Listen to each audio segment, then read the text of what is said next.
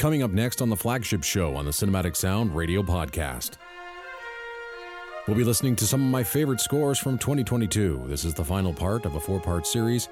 And on today's program, you'll hear selections from such composers as Grant Kirkhope, Gareth Coker, Yoko Shimomura, Abel Korzeniowski, Bruce Broughton, Joel McNeely, Kevin Kaska, Simon Franklin, and Bear McCreary.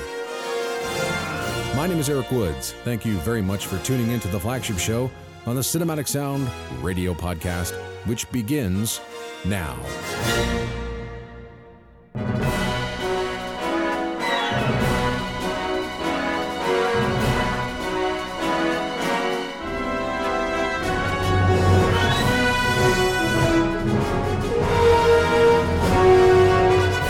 On the air and streaming on the web since 1996, this is the Cinematic Sound Radio Network. And welcome to the Cinematic Sound Radio Podcast. My name is Eric Woods, the founder and executive producer of this podcast. I'm also a proud member of the International Film Music Critics Association. This podcast is a celebration of everything film, TV, and video game music. There's something in this podcast for everyone, whether you are a film music veteran or a movie music newcomer. I just want to say thank you very much for taking the time out of your busy schedule to give this show a listen, and I hope you enjoy the program. Of course, I cannot forget our patrons who help make this show possible. If you'd like to join the Cinematic Sound Radio Podcast Patreon, then please head over to patreon.com/cinematicsoundradio. So this is our last part of our 4-part series to my favorite scores of 2022, and I know we're late in August, and I'm still going on about 2022. This is a long episode, or a long series. I didn't expect it to go this long, but hey, we got it done, and I just hope you enjoy this journey back to last year, and these are my 5 favorite scores from last year, and I think this show is going to be absolutely dynamite to listen to. In at number 5 is my favorite video game score of 2022, Mario plus Rabbids Sparks and Hope. The game is a crossover between Nintendo's Mario and Ubisoft's Rabbids franchises and is a sequel to Mario plus Rabbids Kingdom Battle, which was released in 2017. The 3 composers tasked to work on this score were Grant Kirkhope, Gareth Coker from Ori and the Blind Forest, and Yoko Shimomura from Street Fighter II, Kingdom Hearts, Legend of Mana, Super Mario RPG, and various other games. Now, the producers of this game were super keen to make sure that this game was head and shoulders above the last one, including animation, programming, artwork, music, sound effects, the whole lot. Wired magazine talked to the people involved in making the game and music, and here's what they had to say. The positive reception of Kingdom Battle meant that audio director Roman Briule, creative director Davide Solani, and composer Grant Kirkhope were soon discussing plans for the sequel. Solani wanted to do what Nintendo does with all of its sequels, go bigger. Spark of Hope would have more intense battles and boss fights, more RPG elements, more locations to explore, more rabid caricatures of iconic Nintendo characters, and, much to Kirkhope's surprise, more composers. Briule had this to say, quote, "We wanted to keep Grant because he's the musical identity of the first game and what it sounds like to blend the Mario universe with Rabbids. He brought the silliness of Rabbids, Grant being Grant, and also these big, epic, and memorable narrative moments which result in the epic, friendly style to the game," end quote. Sparks and Hope is a much bigger game and has a darker tone than its predecessor, so Briule wanted to add new elements of musical color to the score. This was especially important given the diverse landscapes of the worlds you explore and the heavier focus on Marvel-esque narrative moments. With one legendary composer already on board, Briule thought he'd try his chances and shoot for 2 more. Briule, again, is quoted as saying, "As a director, I needed new colors, and we were lucky enough to have Yoko Shimomura and Gareth Coker both saying yes to the game. I believe it's a perfect mix of dedicated styles," end quote. Kirkhope says this extra push resulted in the best music he had ever written, and the Ivor Novellos agreed with him as his score won the Best Original Video Game Score. The catchy tunes are what make this music so fantastic. The score is bursting at the seams with melodies, and Grant Kirkhope has a knack for creating themes that stick in the mind. Fans of Donkey Kong 64 and Banjo-Kazooie, amongst other games, will be able to hum his tunes with ease. The trio of composers on this game created vibrant, upbeat, and optimistic music. It's just plain enjoyable to listen to.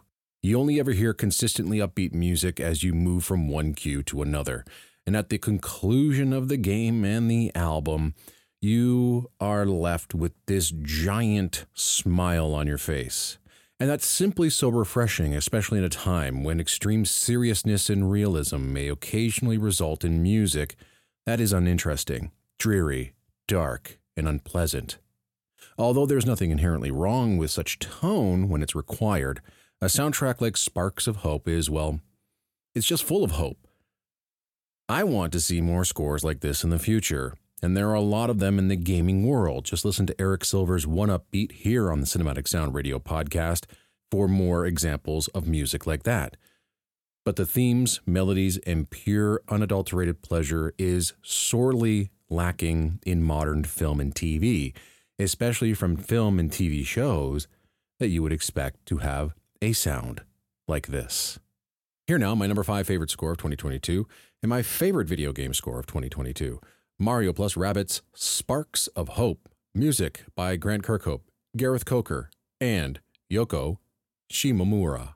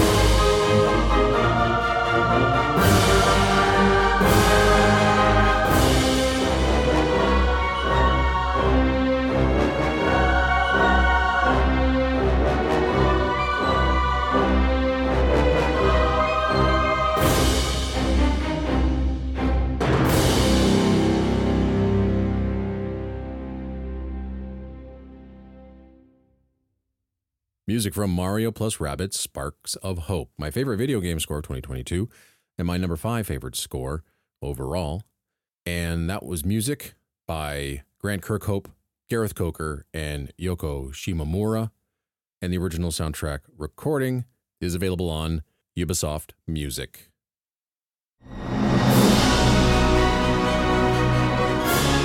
Bringing you the very best music for film, TV, and video games, this is the Cinematic Sound Radio Network. In at number 4, music by Abel Korzeniowski from the film Emily. Emily's a biographical drama written and directed by Frances O'Connor in her directorial debut. It is a part fictional portrait of English writer Emily Bronte. Polish composer Abel Korzeniowski is, in my opinion, one of the best film composers working today. On top of this score, he also scored Till, which we played on an earlier episode of this Favorites of 2022 series. Till's extraordinary, but Korzeniowski takes it to the next level with Emily. For those that think that the haunting, emotional, timeless, melodic orchestral scores for serious dramas have gone the way of the dodo, well, don't fault Korzeniowski because he's doing his best to keep that sound alive in film, and it was brave of first-time director Frances O'Connor to realize that live orchestral music conveys emotional power better than any other music written for film. When talking to Sean Wilson at Spitfire Audio, this is what Abel Korzeniowski had to say about his music. Quote, "The first theme is the first cue that you hear in the film for the opening credits. You have this turbulent violin, and it's the first time you hear the church organs coming in. Then you have a theme which is essentially for the whole structure. This occurs during Emily's failed attempt to become a teacher in Brussels.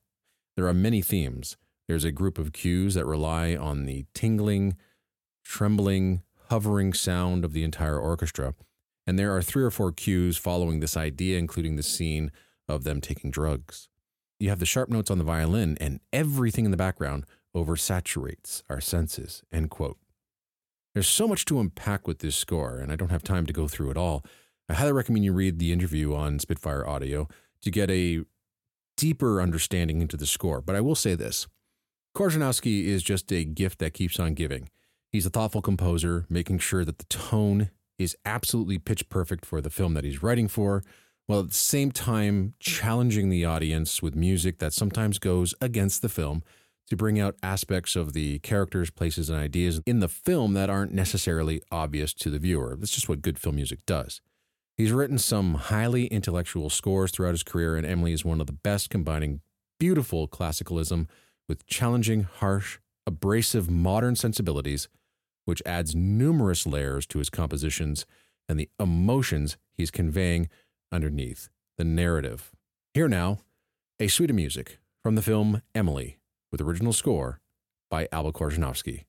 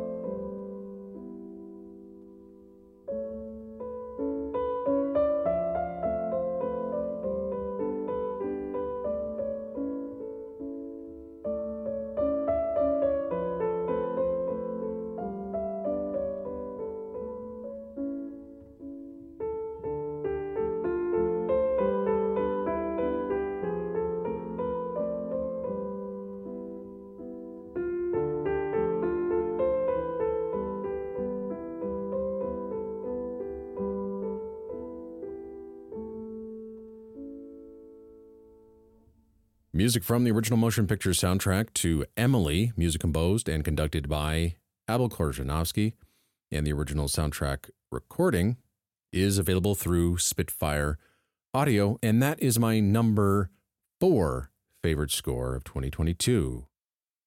This is the Cinematic Sound Radio Network, and you're listening to the Flagship Show with Eric Woods. In at number 3, and in any other year, this would easily be my number 1 favorite score of the year and my favorite television score of the year, but it's situated in number 3, and I think as you finish this program, you'll know why. But we're going to talk about The Orville right now. It is a wonderful homage to Star Trek. First couple of seasons were on Fox, and then it was picked up by Hulu for season 3 and renamed The Orville New Horizons. The show's the brainchild of Family Guy creator Seth MacFarlane, who also stars as this series' protagonist Ed Mercer, an officer in the Planetary Union's line of exploratory space vessels in the 25th century. And the first 2 seasons of this series featured some of the best orchestral music to come out of all 3 major mediums, film, TV, and video games. How MacFarlane managed to afford large-scale thematic scores from Bruce Broughton, John Debney, Andrew Cotty, Joel McNeely is beyond me. It must have cost him a small fortune. All of these scores were recorded on the Newman scoring stage with a 70-piece orchestra.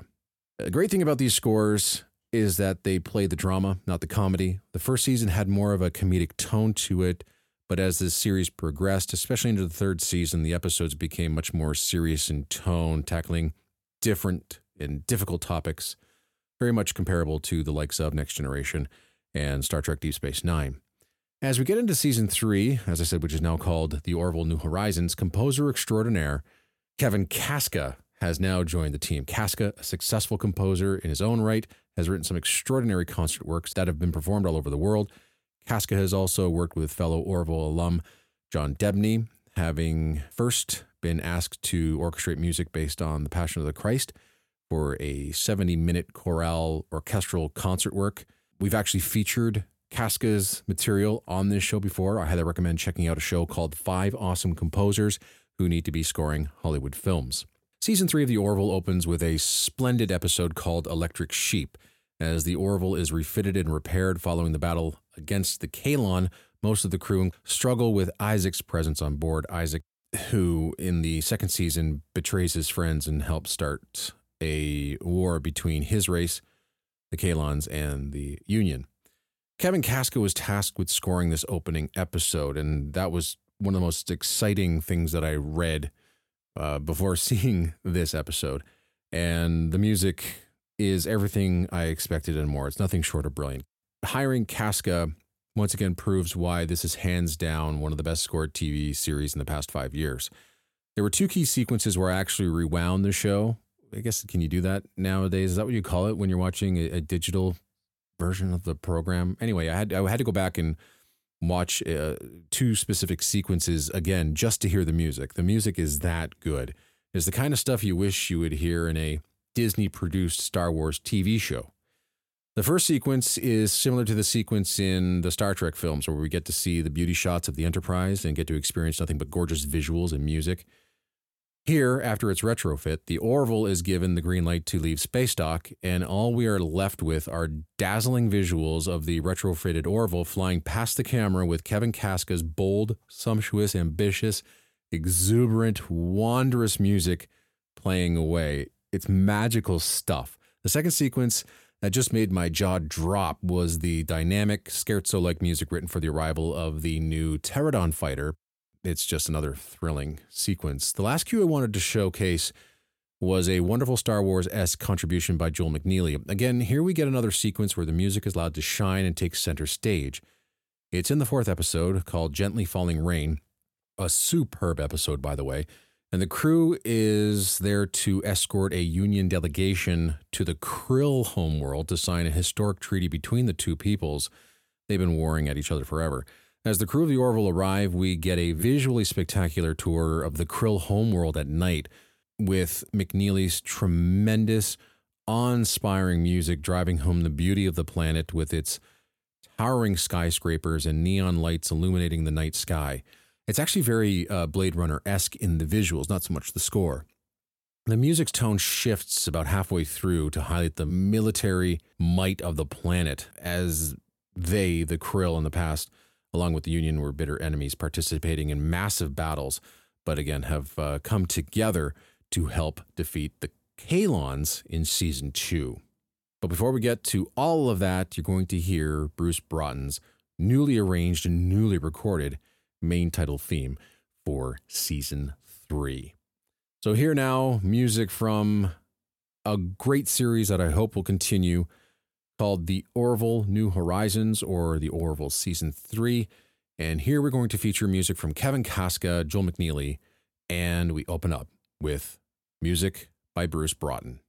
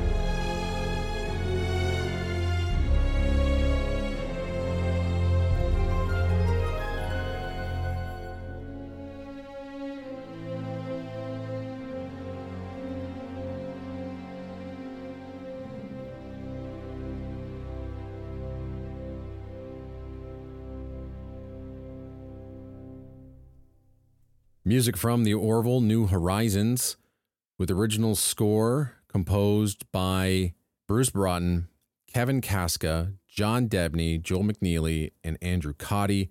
But in that suite, you heard the main title theme as newly arranged and recorded by Bruce Broughton.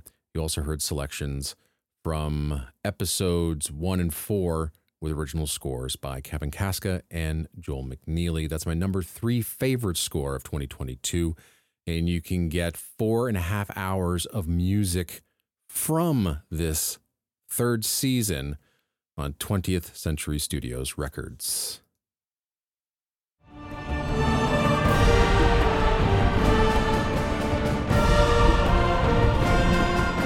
On the air and streaming on the web since 1996, this is the Cinematic Sound Radio Network.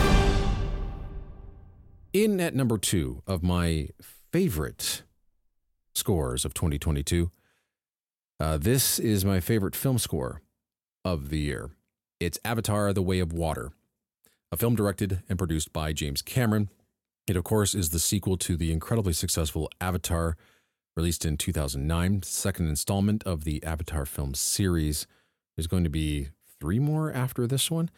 And of course it's going to happen because Avatar: The Way of Water just brought in a truckload of cash. I think quite unexpectedly, or some people were actually really surprised that this film did so well. And audiences are hungry for great film experiences. And this film, much like the first one, was a great theater-going experience. Of course, the film follows a blue-skinned humanoid Na'vi named Jake Sully, played by Sam Worthington, and he and his family, under renewed human threat, seek refuge with the aquatic Metkayana clan of Pandora. Also starring in this film is Zoe Saldana. Stephen Lang and Sigourney Weaver returns in an additional role with Kate Winslet. Just a quick word about the film. It's not a film, honestly, that you can watch on home video or your laptop or smartphone or whatever. It just won't seem right. This film is made for the theaters. Just kind of wish it would just always play so people can experience it the way you're supposed to see it. And by the way, I love seeing movies at home. I love having that control, but there's just some films you have to see on the big screen. This film's an immersive experience, and that's due to the big sound, and the 3D rendering is absolutely gorgeous and quite flawless, actually. These films just aren't normal films. You have to go to the theater to see it. So if it ever gets re-released, if any of the 2 films get re-released, go, please, see them in the theater. It's almost like a ride at Disney World. It just captivates you and sucks you in for 3 hours. It's wonderful. Now, what I'm going to say next is basically just me gushing about the score. There's just so much to unpack into this film score that I can't do it justice in the short amount of time. So I hope you don't mind me just putting forth my opinions about the score that I actually wrote down while experiencing the album almost on repeat for a few weeks after its release. My first experience with this score was just before seeing it. Now, I usually do this, and this was one of my most anticipated film scores of the year, so how was I now going to listen to it before seeing the film? I spent a considerable amount of time defending composer Simon Franklin on social media after it was announced that he was scoring the film. The original score composer for Avatar was James Horner, who passed away in 2015, and the Avatar scoring duties were passed down to Franklin, who had worked closely with Horner on the first film, crafting all the electronic sounds in the score. So when I hit play on the first album, there's a second release actually, which is an expanded album, I was hoping that everything I said about Franklin as a composer was correct. Well, I'm happy to report that all the praise I gave to Franklin before the score was released was warranted. From the opening few notes of the score, you're instantly transported back to the world of Pandora. It's not just a rehash of the first score, thank goodness, but it does share the same DNA. There are lovely, touching, and respectful nods and quotes from Horner's original score all throughout its playing time.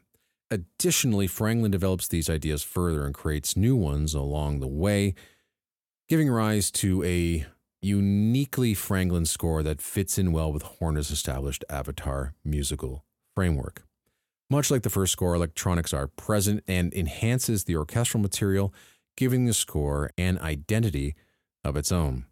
The presence of new synths and electronic sounds and samples in the score are wonderful, but the organic also rings true. There's just lovely string melodies, solo horns, and yes, the danger motif, the four-note danger motif that James Horner made rather famous or infamous. It depends on how you see it. And I can't forget about the leaving home tree sequence where Jake must relocate his family to avoid the incoming danger. In the film, it's just an emotional punch in the gut, mainly due to Franklin's excellent score. Interestingly enough, this was the first cue that Franklin actually wrote, and it's one of the many brand new, fully realized and expansive themes that radiate from this score.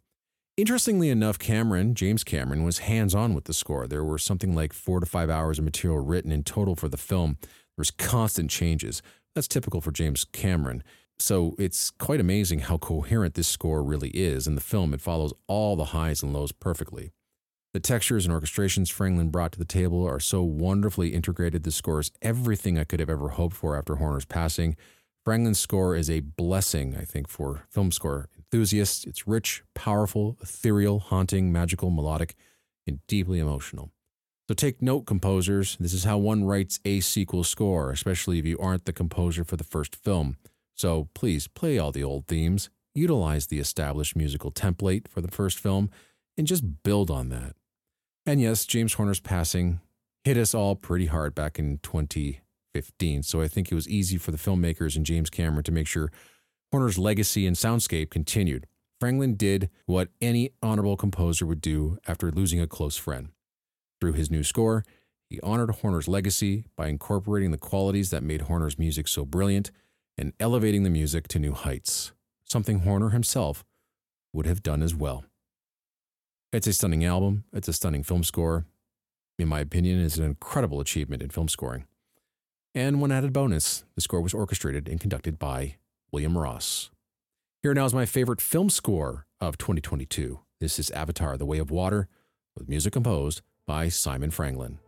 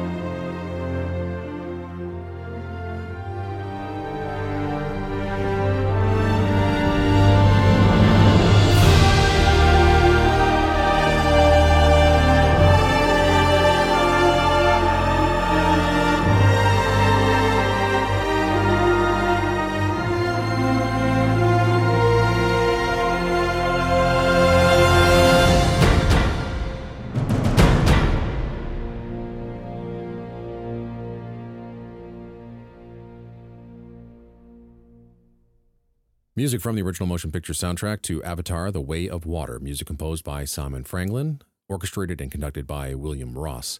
The original soundtrack recording is available on 20th Century Studios Records.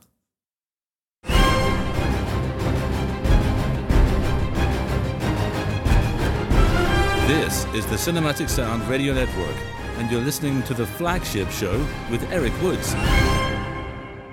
So, my favorite score of 2022 comes from a television miniseries called The Lord of the Rings, The Rings of Power, with original score by Bear McCreary. This series was released on Amazon Prime Video. Of course, it's based on the novel The Lord of the Rings and its appendices by J.R.R. Tolkien. The series is set thousands of years before Tolkien's The Hobbit and The Lord of the Rings and depicts the major events of Middle-earth's Second Age. It was produced by Amazon Studios in association with New Line Cinema and in consultation with the Tolkien estate. Now, Amazon bought the television rights for The Lord of the Rings from the Tolkien estate in November 2017, making a 5-season production commitment worth at least $1 billion US. This would make it the most expensive television series ever made. Although there were a lot of fans that weren't happy with the news and didn't really like the series. Personally, I enjoyed it. I have no ties to the books, never read them. I enjoyed the first 3 Lord of the Rings films very much. Didn't enjoy the Hobbit films at all. And I really enjoyed this series, which I binged over the course of a few nights. I'm okay with the filmmakers doing their own thing. I don't think the film needs to stick strictly with its source material. The source material is there for inspiration and interpretation. The filmmakers can tell whatever story they want. I'm kind of glad I don't have any ties to the source material whatsoever. I can just enjoy the series for what it is. It gave me that fantasy adventure kick I was looking for, and it looked amazing. Sounded great, and the score by Bear McCreary was nothing short of brilliant. And the use of that word is actually an understatement, because what McCreary pulled off in this opening season was nothing short of miraculous, and in my opinion is one of the century's greatest scores, and in my opinion one of the best scores ever written. You can call it hyperbole all you want, but I truly believe in that statement. Now, I could sit here and talk about the score all day, but nothing I'll say will really do the score justice, as I've said with a couple of other scores already in today's show. What I can recommend is that you check out a few resources online. First of all, check out Bear McCreary's blog. It goes into great detail about the creation of the score and all of the themes he wrote and what inspired him to write them the way that they are. I also highly recommend reading the words of one of the leading film music journalists of his generation, John Broxton, who in his review breaks down everything that is right about the score in an absolutely massive but informative read. Please check out his site at Movie Music UK. Now, here's what I'm going to say about the score before I let the music do the talking.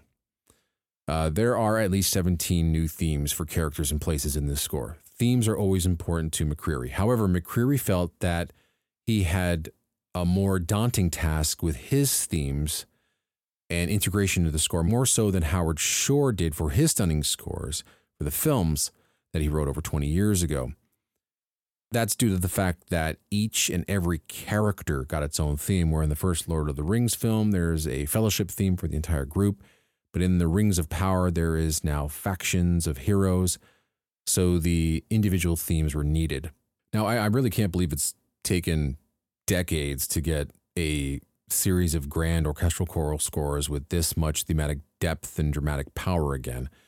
As I mentioned, it's a monumental achievement that should be celebrated by all. And I know there's people out there that don't like it, but man, this score is simply sensational. Now, as I mentioned, each land, faction, race does have its own themes. Numenor, orcs, dwarves, etc. All of those factions needed distinct themes, and they needed themes for the distinct characters within those worlds, lands, and races. So McCreary needed to make all of those themes easily distinguishable with color or instrumentation, melody or intent or emotion. Certain characters have distinct instruments given to them that no other character or place gets, and each theme gets its own distinct interval. While the music is clearly written in McCreary's own unmistakable voice, his goal was to ground the music in the established sound and template left by Howard Shore. Now, while McCreary is doing his own thing and none of the previous Shore themes are in this score, the sound of the score still creates musical continuity with the essence of Shore's contributions to Peter Jackson's films.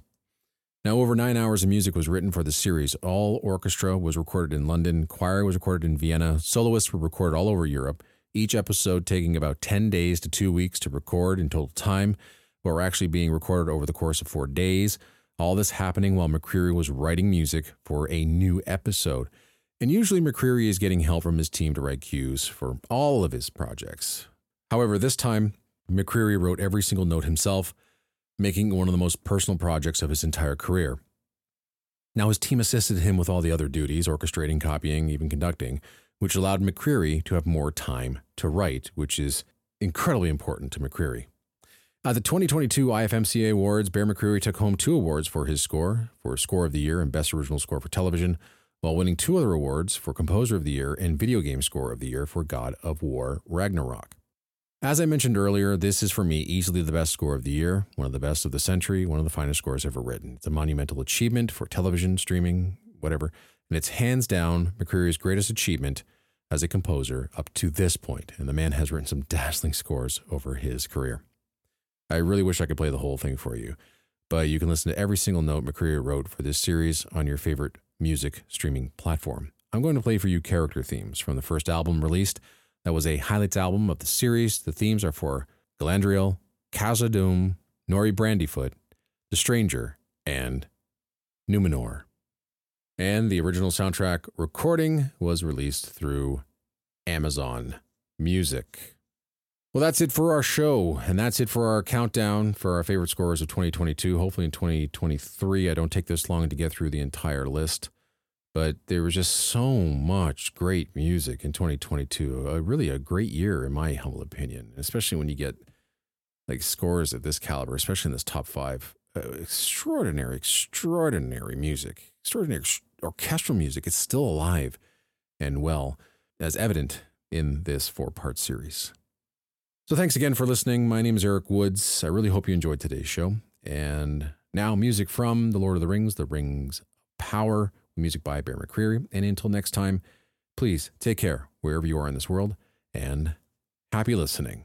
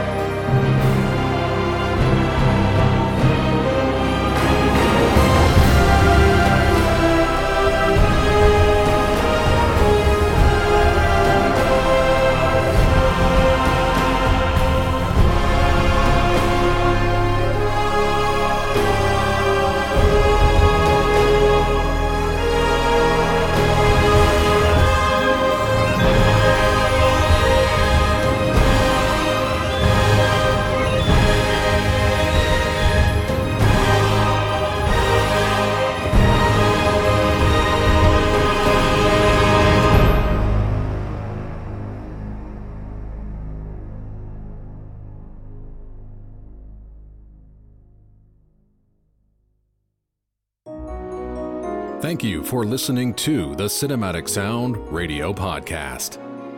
I want to thank Tim Burton for providing his voice for all the bumpers you hear throughout the program, and to David Casina for providing Cinematic Sound Radio's theme music. If you have any questions, comments, or concerns, please email us at cinematicsound@yahoo.com. You can find us on social media on Twitter, Facebook, and Instagram.